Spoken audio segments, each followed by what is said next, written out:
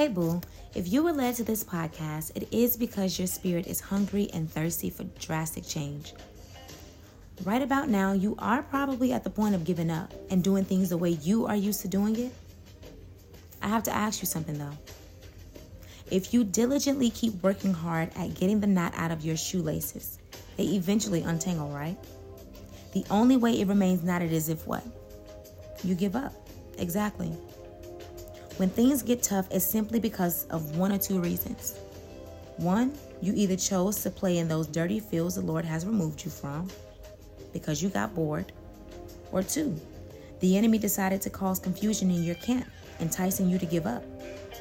I'm here to tell you don't. If you know you have been faithfully, loyally, obediently walking with our Father, do not quit. The rewards have been much greater so far, and I know you can attest to that. We are walking under an open heaven for all the days of our lives because we keep His commandments. Yeah, I know you don't have $1 billion in your worldly account, but you do have it spiritually. Remember, every position takes full training before the promotion, babe. God is nice, but He's far from stupid. With the mentality we have right now, we'd probably be in debt within months. So walk with the Lord, step by step, not behind Him or ahead of Him. Isaiah chapter 41, verse 10 reads, "So do not fear, for I am with you. Do not be dismayed, for I am your God. I will strengthen you and help you. I will uphold you with my righteous right hand." Call on His name, my love. Nothing is too big or too small for Him.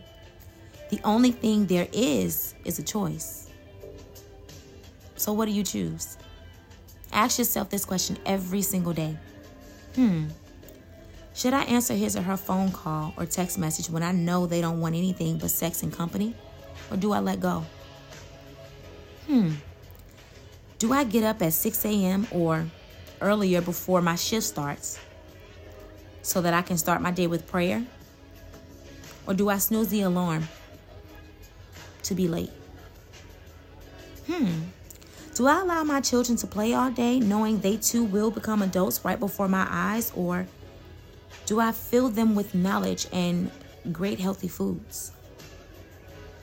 Do I really work towards completing my goals for the sake of time? Or do I browse the web all day?